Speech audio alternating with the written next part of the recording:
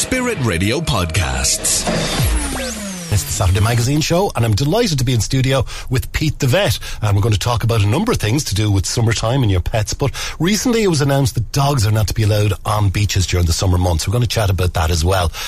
Mainly, first of all, hi Pete, welcome. It's great to have you in the studio. Good morning, good to be here. And as I said, this thing about dogs, I'm a dog owner and I'm very kind of interested in this particular topic as a result, and I'm sure many of our listeners are. So these new bylaws have come in that restrict dogs accessing the beach during the summer months, and particularly on blue flag beaches. Yes, and this was news to me, and I was very interested to go and read more about it. And I have to say, my perception of what's going on has changed completely after doing this research, and it's really worth sharing. Excellent. So the first thing to say is that there are 139 beaches in Ireland, of which 83 were awarded a blue flag in 2021. That means that there were 56 didn't get a blue flag. And what's a blue flag? Well, there's a number of criteria, but one of the really important things is the quality of the bathing water.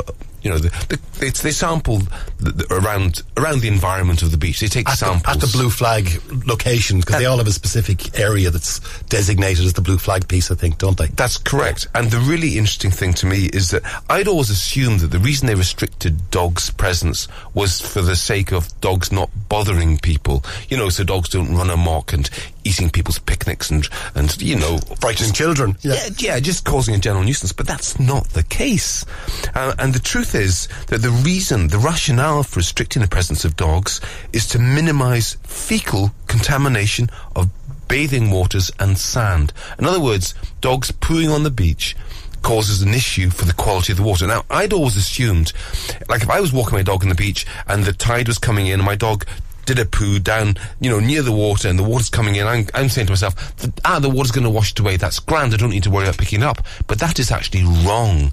You should pick up with your dog on the beach, especially even if it's going to be washed away, because it will make the water have bacterial contamination, and that will contribute to the blue flag beach failing and not getting its accreditation. And of course, there's another side to that. It could also cause disease, and children could be particularly susceptible to all sorts of disease from fecal matter from animals, right? And that's the point of the blue flag. It's guaranteeing to people this is a safe place to go swimming. So everybody, take your dog to the beach in the mornings and the evenings, out of the peak times, and if your dog ever does poo on the beach, pick it up like you do pick it up everywhere else, and everybody will be happy. Yeah, absolutely. Just do the right thing, I think, is a good way to go. Summertime, Pete, so lots of things to think about in terms of pets, in terms of, you know, the heat, although we haven't seen too much of that just yet. I hear that there's a heat wave coming next week with a bit of luck. Well, I hope you're right. And in that case, there's a few things we need to be mindful of in that situation. Yes, with pets, and it's mostly dogs. Cats are very good at looking after themselves. With dogs, you need to remember dogs need water in order to stay cool. So make sure your dog has fresh water wherever it goes,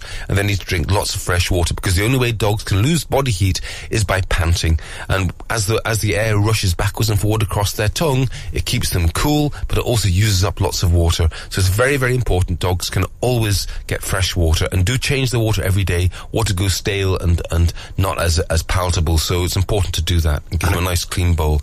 And don't leave them anywhere hot like a car, obviously. But the new one, I think, some people is don't exercise your dog in the middle of the day, because when a dog exercises, they produce lots of muscle heat, and if they exercise on a sunny day, they can produce so much body heat that they overheat, and next thing they collapse, and you're saying, why is my dog collapsed? And it's because it's overheated, and it can be very, very dangerous indeed.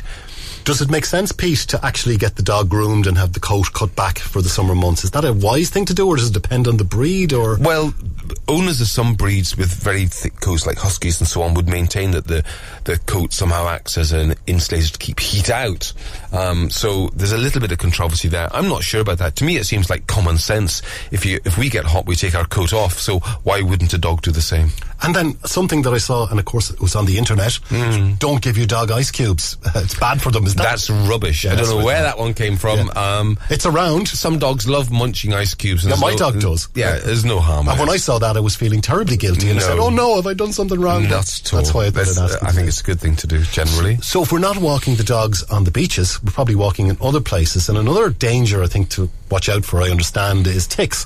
And of course, the possible danger of Lyme disease, which is a pretty awful kind of thing to get. It's a whether nasty you're disease. a dog or a person. You're absolutely right. And the good news is that ticks can be very easily prevented.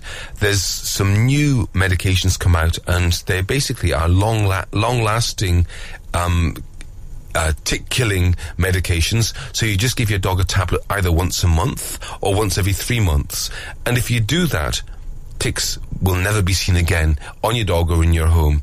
But I mean, I know people who come home with a dog, next thing they find 3 ticks on the floor, because ticks actually come home on as a passenger, and that's how it can be dangerous to humans. So I don't think everybody needs to use these types of medications, but if you have a dog that is regularly picking up ticks and bringing them back to your home, I can tell you, if you start to use these products, it'll be history. You will never see the problem again. It's really revolutionary, these medications. They are prescription only. You do have to get them from your vet. Very good. Now, Pete, you have something special lined up yourself. You're going to be very active over the next little while. Yes, I've done triathlons now for the last decade. Yeah. But of course, COVID put a bit of a stop to the gallop. And so I only did one last year. But this year, I'm hoping for a good season with 4 or 5 triathlons. And the first one's happening next week in a place called Lanesborough up in County Longford. It's called Two Provinces Triathlon, and it is one of my favourite triathlons. So they're still taking registration. So if anybody's thinking about maybe putting a toe in the water and trying their first triathlon, go and check out the Two Provinces Triathlon on their website, and I'll see you there. It's really a wonderful day, a most enjoyable event. Wonderful. Well, the best of luck with that, and to everybody in Lanesborough at the event. And if you feel like joining Pete the Vet, well, now you know where to go. Thanks, Pete, for all of that. Great to have you in the studio again. Thanks for listening to our Spirit Radio podcast. Don't miss out. Subscribe today. Find out how at spiritradio.ie.